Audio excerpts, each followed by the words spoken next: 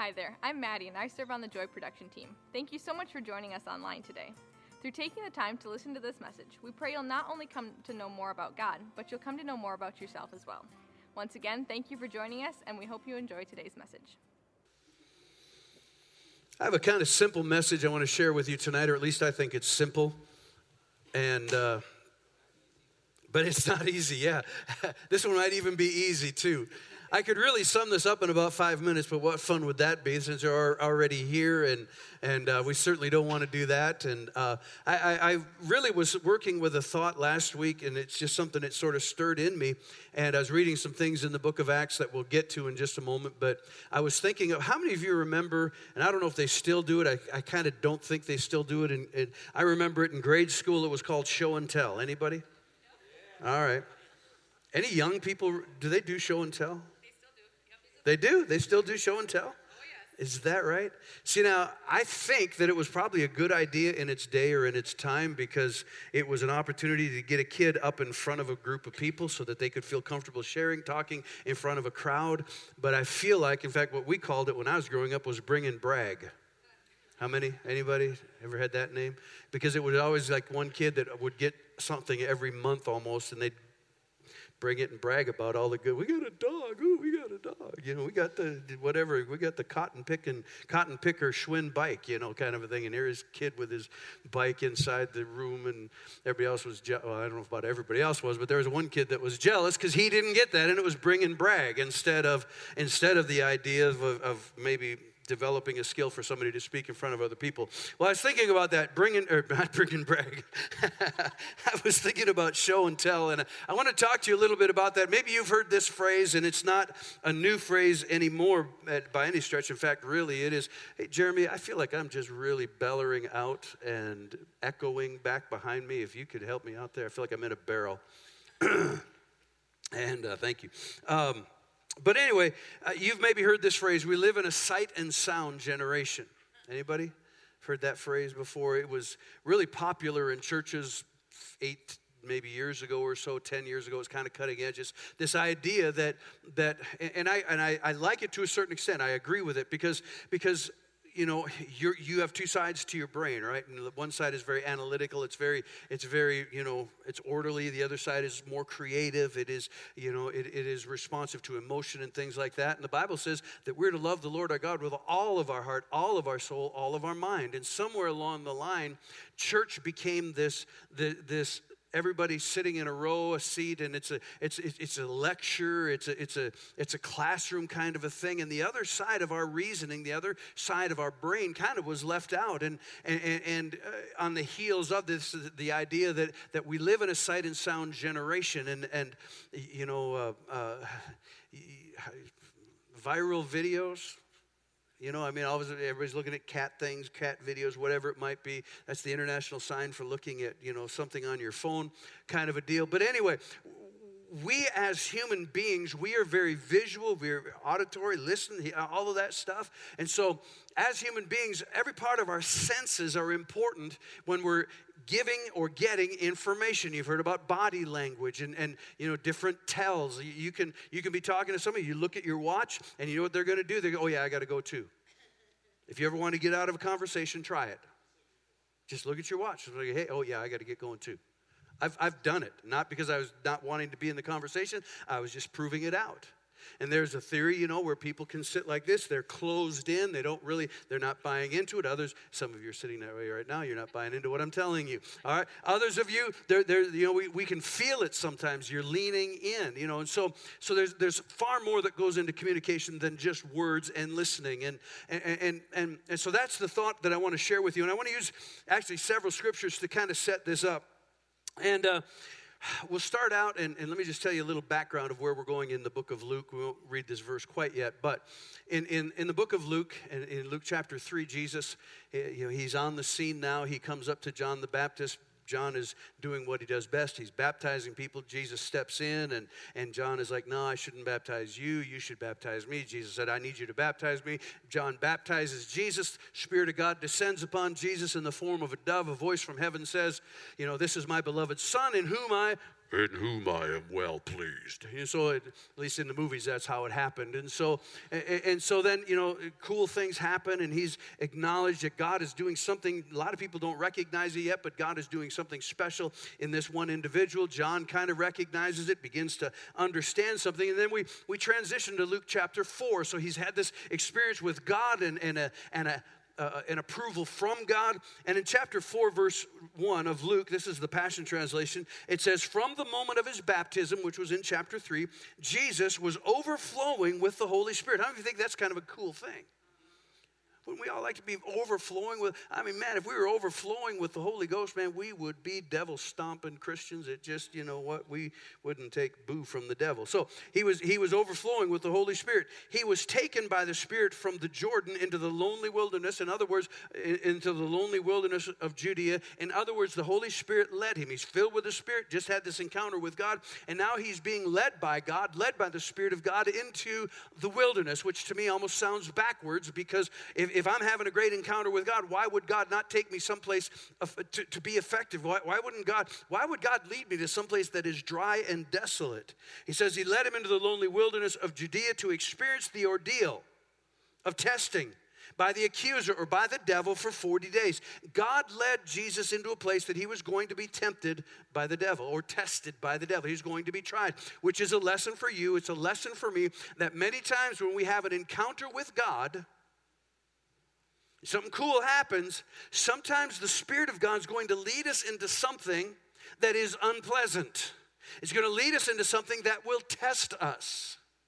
And in this form, there was the test of, are you going to fall down and worship me? Are you going to, and the various temptings and testings. He was hungry. He was fasting for 40 days. And it says here again, for 40 days he ate no food during this time, and ended his 40-day fast very hungry. I can do like a 40-minute fast and get hungry.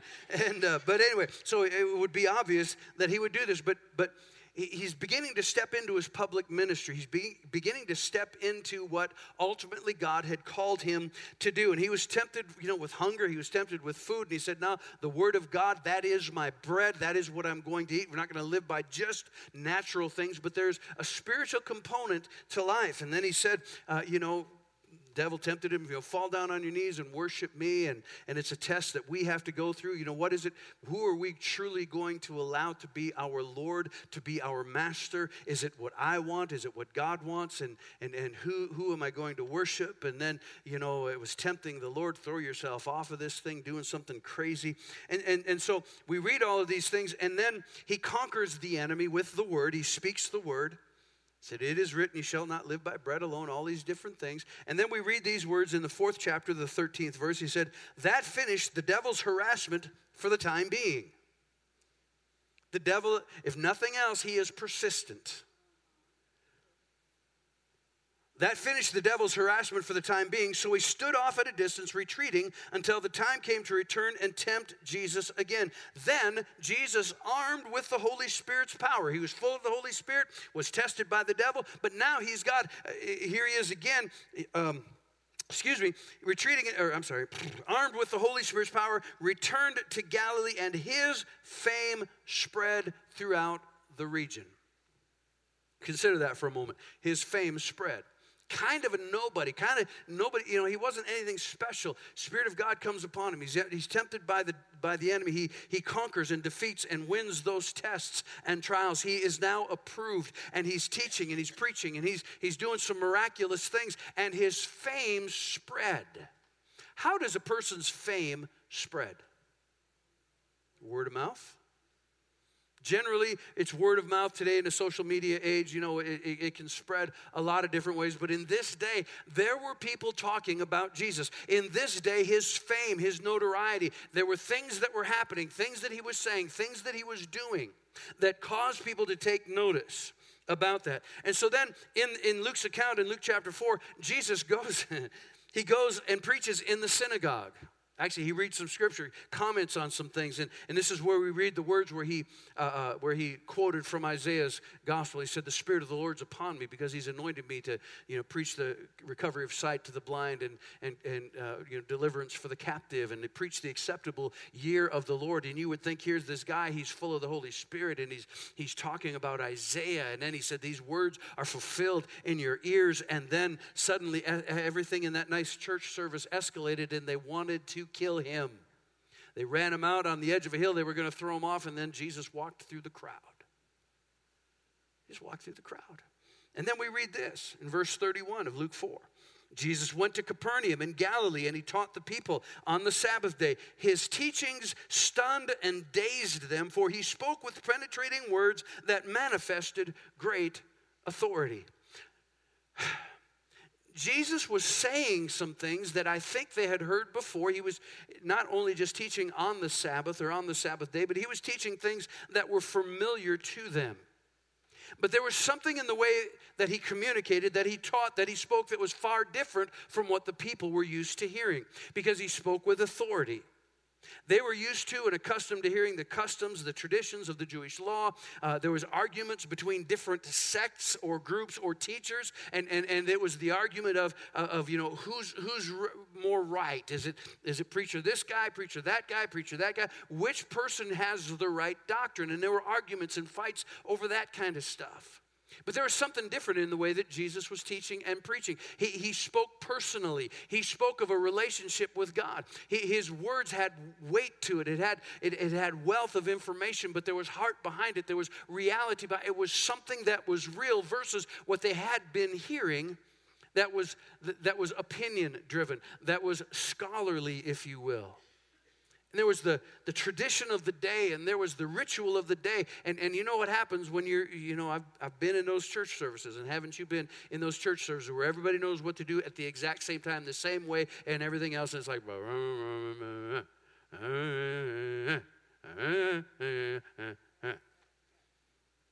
in there.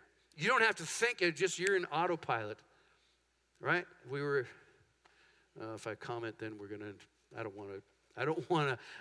want to trash any other group or church or anything like that, because I know we're the only right ones here, but no, I don't want that. You've been there where the tradition kicks in and you just know what to do, and your heart's not in it, your head's not in it, it's just there.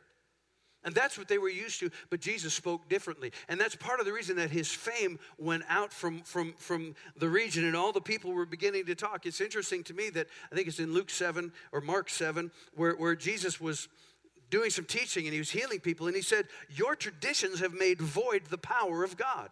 Your traditions have made, other translations say, the word of God ineffective or of no effect. Traditions overrid the very word of God. Traditions overrid the very power of God. They trusted in the tradition more than they trusted in the word of God. In John chapter 6, when Jesus there were some pressure moments, and people were leaving. The crowds that had been there for the Filet-O-Fish sandwich were now leaving because the heat was on, and they were leaving. And that's when Jesus said, if you want to partake of me, you're going to have to eat my blood or eat my body and drink my blood. And they're like, ooh, I don't understand this. Jesus, go back to the whole love your neighbor kind of a thing, and do some miracles, because this is too deep, this is too gross, this is too hard, and people left. Jesus looked at his disciples and he said, are you guys going to go too? And I love what the disciples said, because he said, where else can we go? Because nobody has the words of life like you do. There's something in your word, there's something in how you talk about God and Jesus that's different how you talk about God that is different from everybody else. In fact, Jesus said, the words I speak, they're spirit and they're life. There's a spiritual component to it that brings life. So, with that backdrop of what was happening and what was going on, in Mark chapter 5, we're given, and I'm going to give you a couple of quick stories. In Mark chapter 5, we're given the story of the woman with the issue of blood. I'm not going to go into all the detail about everything that happened, but I want you to hear these two verses. Verse 25 said, there was a woman in the crowd that had suffered for 12 years with constant bleeding. She had suffered a great deal from many doctors, and over the years, she had spent everything that she had to pay for them. But she had gotten no better. In fact, she had gotten worse. Verse 27, she had heard about Jesus. She heard about Jesus. She heard about Jesus, so she came up behind him through the crowd and touched his robe. Whatever it was that she heard about Jesus, whatever it was that she heard about Jesus motivated her, moved her, gave her the faith to leave her sick house, fight through a crowd, get to the feet of Jesus, touch the hem of his garment. Jesus looked down, it drew power out of him, and Jesus looked down and said, your faith has made you whole. But the beginning of that faith was what she heard about Jesus. There was something she heard that triggered a response of hope, that triggered a response within her. But the whole point is that the miracle for her, the miracle of the woman with the issue of blood that we hear about from time to time, that miracle of your faith has made you well started with what? Started with what she heard about Jesus. Something she heard about him at the end of the day changed a huge portion of her life, but it started with hearing. In Luke chapter 7 and verse 2, it says this, there's a centurion's servant whom his master valued highly, was sick and about to die. The centurion heard of Jesus. The centurion heard of Jesus, sent some elders of the Jews to him, asking him to come and to heal his servant. And you know the rest of the story. Eventually, there was some dynamics, some things that happened. He's like, man, I haven't seen Jesus said to this person, I haven't seen such great faith in Israel. He just said, speak the word, my servant will be healed. And so that's what I'm going to do, servant be healed. And there was a miracle that happened, but where did that miracle start? That miracle started because of what he heard. He heard of Jesus. The miracle, and we could go on and on, there's several instances where they heard about Jesus, and because they heard about Jesus, it motivated them. There were the blind men that heard that Jesus was in the area, and they cried out, Jesus, son of... They heard about Jesus. Something that they heard triggered a response of faith. And I know that some of you are already ahead of me. You're familiar with Romans 10:17. Faith comes by what? And hearing by the word of God. So faith comes when I hear something. And really, I'd love to just break this down even farther. Let me just give faith, trust, my response is based on what I hear. And there's a principle of hearing that Jesus said, be careful what you hear. He also said, be careful how you hear. Because what you hear will create an image on the inside of you. Words will paint a picture. And words will paint a picture of life and victory. They will also paint a picture of defeat and discouragement and depression. So faith comes by hearing, but hearing by the word of God. And so these people and others in the New Testament, they heard about Jesus, and they must have heard that Jesus was a miracle worker, that Jesus was powerful, that Jesus was the deliverer, that Jesus was the answer. They heard all of these things, and they responded based on what they heard. Now, let me see if there's anything else that I want to say. All right, you can be dismissed. No, I'm not done yet. It was hearing about Jesus. It was hearing about Jesus that brought them into the presence of Jesus. When they heard of Jesus, then they took steps to get to the presence of Jesus. You see, we tend to look at Romans 10:17, faith comes by hearing, hearing by the word of God, and we look at it as far as I'm concerned. I like what one person said, faith has legs. Faith cometh by hearing, and hearing by the word of God. Faith has legs. Faith will arise. As I hear the word of God, faith will arrive in my presence. But have you ever asked yourself, if faith has legs, how does faith get to you? How does faith, the woman with the issue of blood, her faith made her well. How did that faith get to her? She heard about Jesus. But there's a missing piece there that all of you are responsible for. I'm commissioning you tonight. You're all commissioned right now. Listen to this. We quote Romans 10:17, but we miss what comes before it. Verse 13 says, whoever calls on the name of the Lord will be saved. And so, I'm not going to call on, I'll just read this. Whoever calls on the name of the Lord shall be saved. Well, we believe that here. We believe that if we believe in our heart that God raised Jesus from the dead, confess with our mouth that he is Lord, we shall be. Exactly. So, whoever calls on the name of the Lord shall be saved. Then there's a question. How then shall they call on him in whom they have not believed?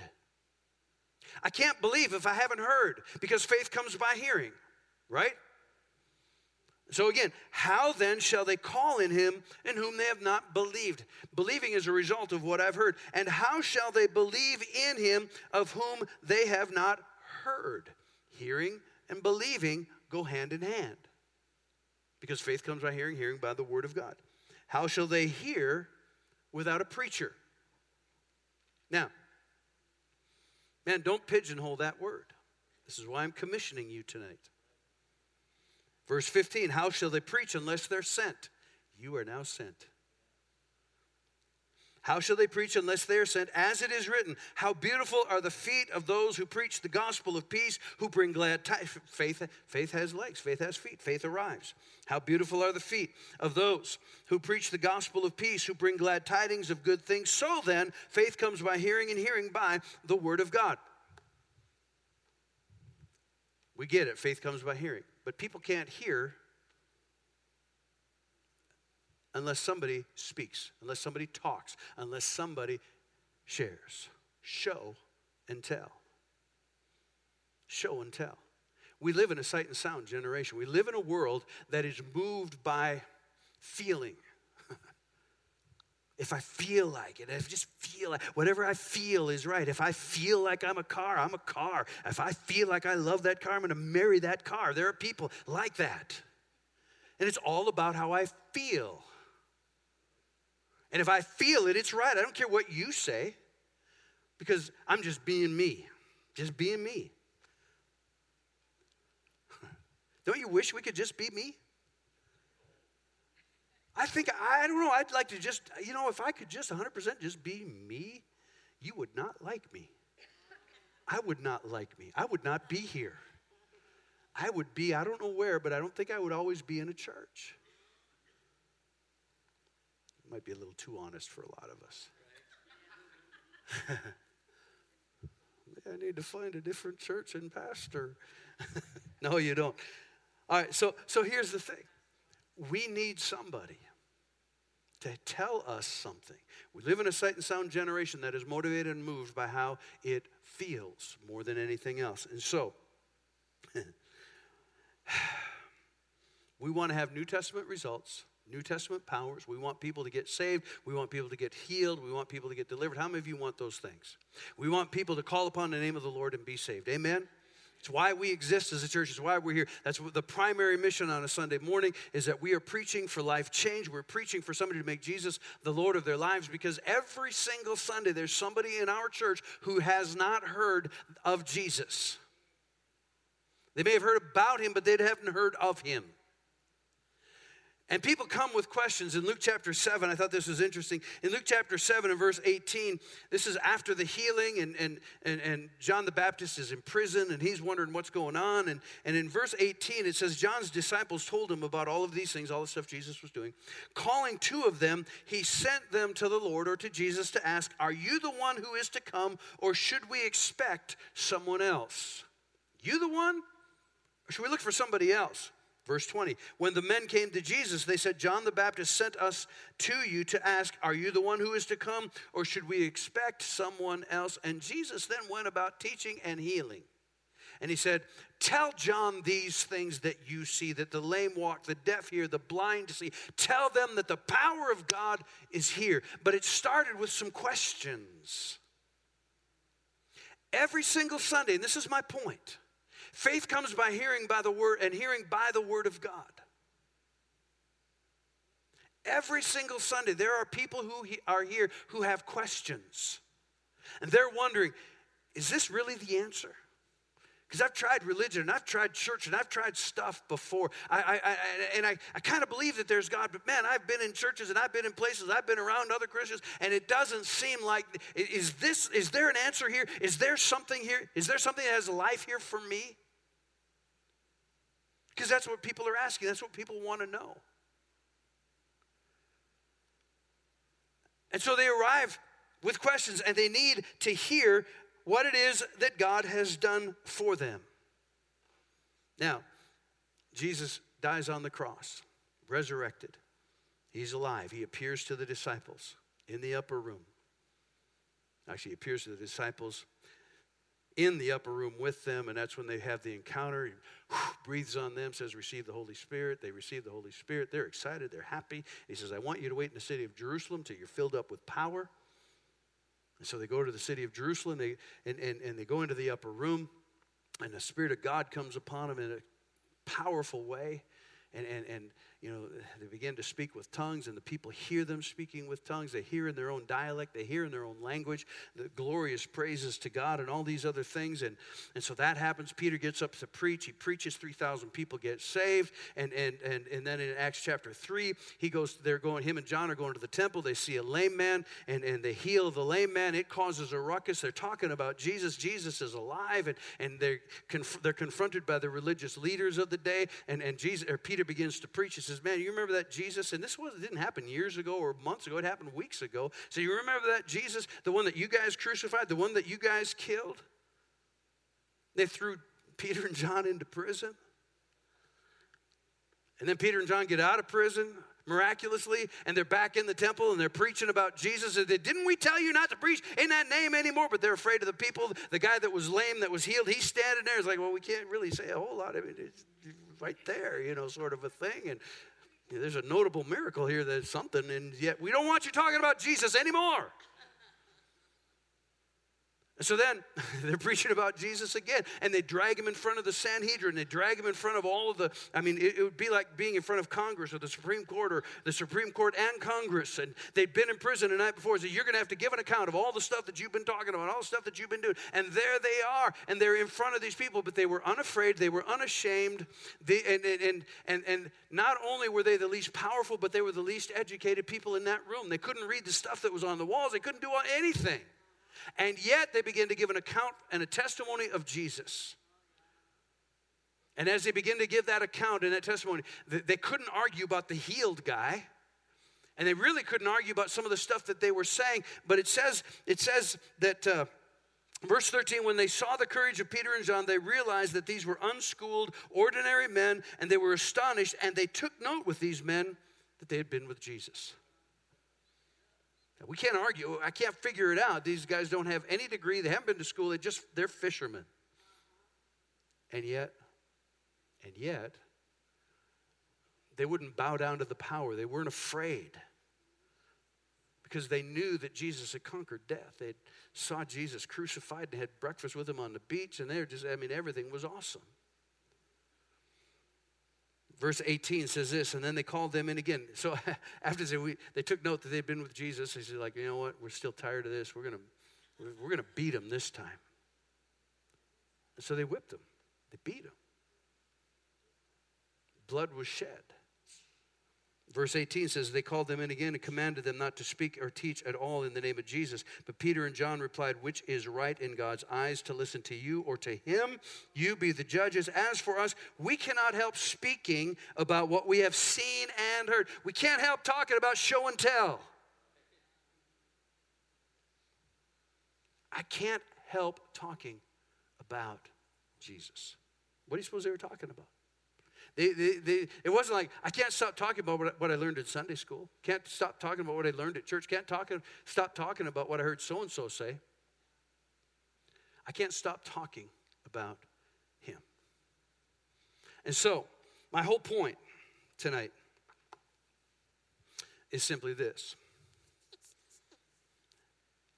Those who call upon the name of the Lord will be saved.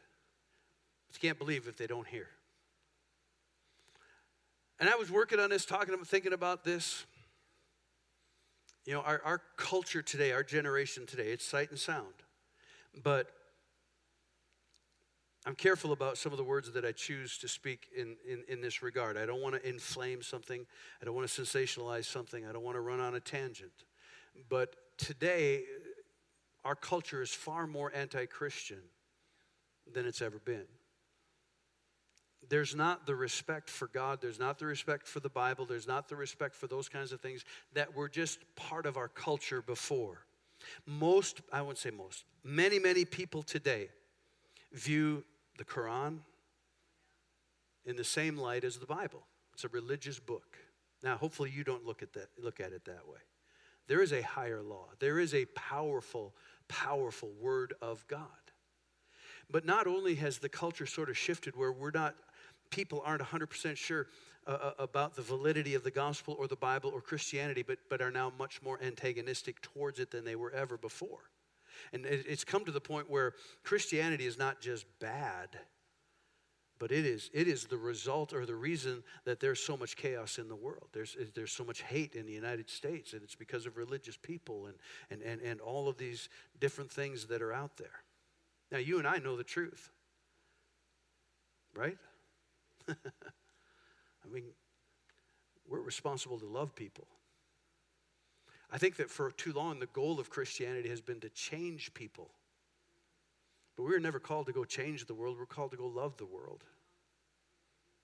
And when we love the world, and when we can point to a better way, and that's why we show and tell. The most effective thing that you can ever do in your witness, in your testimony, is not give somebody the Romans road of salvation, kind of a cool thing and maybe easy to remember. But if all you have is a little piece of paper with the Romans road on it, that's not effective or powerful today. What's effective or powerful today is, you know what, man, I was struggling. And I was hurting. But I turned my heart over to the Lord. And I can't tell you a whole lot of this stuff, but I can tell you what Jesus has done for me. Show and tell, bring and brag. And I was talking with Cheryl yesterday. And she mentioned to me, she said, you talk about going out there, out into the world, and which is we should all do. But she said, you know what? I found that right here is a mission field. There's people around me all the time. Just ask her about it after church. Or after tonight. Well, I guess we're at church, whatever we're at. First Monday. Ask her about it. Because right here on a Sunday morning, there are people that are just like in Luke chapter 7, that there is the answer here, is there something, and instead of us thinking, well, Pastor Brian's got to preach the word, and he's got to do this and pray, and then heads bowed, eyes closed, and somebody will raise their hand, and we got to pray. No. I mean, yes, we'll do that. That's what we do. That's who we are. But I'm commissioning you tonight. I'm asking you to look, watch, show, and tell. If you have to, grab them, bring them, brag up Jesus. Because those people are here every week. And they're wondering every week, is there anything real here? I mean, it's amazing to me the number of comments that we get from people who's like, I can't believe these people are this happy. What are you giving those people in those little plastic cups every once in a while? I want some of that, kind of a thing. So every Sunday we have the opportunity. That's why we exist. Part of the reason that we exist as a church, I wrote down a couple of things, and I want to make sure and say these because when the disciples were willing to show and tell, in the spite of, the persecution that was there, the religious leaders threatening to kill them and everything else, we are here tonight because they were willing to go and tell 2,000 years ago. They never stopped talking about Jesus. They took every opportunity they could to talk about him, to go wherever they went to. They were talking about Jesus. And I'm not saying get fired from your job because all you're doing is talking about Jesus. That's not my point tonight. My point is simply look for opportunities. And so this is why what we do, because people can't hear if we aren't willing to talk. If we're not willing to ask God to point us in the right direction. And so as a church, we've wanted to remove every single barrier that we can. Anything that would prevent people from walking through the doors and encountering Jesus. We've tried to remove those. We've tried to make, I hate to use this word because it conjures up too many different ideas, but for lack of a better word right now, we've tried to be relevant. Years ago, I had the opportunity to speak at the jail, and we used to go up there every Friday night, and I know Roy and Caroline, they still do it, and I realized real quick I couldn't talk to them like I talked to church people. Because guys in jail didn't understand 17th century English. They didn't understand thee and thou and righteousness and sanctification and all these other things. And so I had to look for ways to talk to them differently in a way they could relate to and understand. And I don't think the people that are out there today are much different than the people that were in jail. They don't respond well to 17th century language. We have to look for ways to be relatable, look for ways to relate. And so we've tried to remove every barrier. We've tried to make it easy in that sense of people coming. But every Sunday there's somebody. Every Sunday there's somebody that needs us to talk to them in a way. And so at the age that we live in with Christianity, it is attacked. And there are people that sound extremely credible that can give good arguments almost of why God is not just, bad. He's a monster. He's horrible. He killed people and all these other things. And Christians are no different and all of that stuff. It's up to us to change that. It really is. And so I want to encourage you, commission you. I don't know why I need to do that, but I feel like I do. So I want to commission you tonight. Would you stand with me? Because I believe in 2019, there's going to be a lot of people, that we're not going to have to go to. They're going to come to us. They're here all the time. There's story after story after story after story. The men's group that meets on Saturday morning and guys that have come to church for the Pastor John's group, and I can't think of guys going deeper or whatever. It's guys going crazy. I don't know. Anyway. But people who have showed up. And one person just began to engage them in conversation and talk. And it's easy. We all do this. It's easy for us to get engaged in conversation with our friends, people that haven't seen them now for a week, and so, yay. But when there's somebody all by themselves, when there's somebody who looks, maybe, they don't, the Spirit of God touch your heart, say, there's that person over there. Just go be a friend to them for a minute. Look for that opportunity, because you'll have the opportunity then to share something, to tell them about something that Jesus has done for them. Amen. Heavenly Father, in the name of Jesus, we come to you tonight, Lord, and I thank you for where we're at as a church, this season that we are in. And Father, I believe this. I know this, Father. There are people who come here every Sunday that are hurting. They're desperate. They have questions. They wonder if there's any reality, if there's any life. And Father, maybe they've tried religion. Maybe they've tried other things that the world would have to offer, and they're out of ideas, and they walk through the doors of this church. And Father, I pray that you would help us from everything that we do on a Sunday morning or a Wednesday night or in any of the services and small groups, that you would help us to be keenly aware and in tune with your Spirit. That, Father, as we walk through the doors, it isn't just for us to be fed, it isn't just about us, but they would be mindful that there are people around us who have questions that perhaps we could answer. There are people who will be around us that we could share and speak a word in season because they're weary and they're tired, and you will take those words and spark something in them that will bring them to the presence of Jesus. And when they encounter the presence of Jesus, they will encounter the healer and the deliverer. They will encounter the one who sets free. They will encounter you and your love and your grace and your mercy beyond even their understanding and comprehension. And so, Father, I thank you tonight that as we commission, as we receive and respond to the sending out, Father, we don't even have to go out. They're coming in. And so, Lord, I thank you for that. And I believe that whether it's leaving here and going to our jobs or our neighborhoods or a health club or wherever it is that we might go and encounter other people, that you would lead us, that we would be able to speak a word in season and be a blessing in the name of Jesus. And we thank you for that. Everybody said, amen.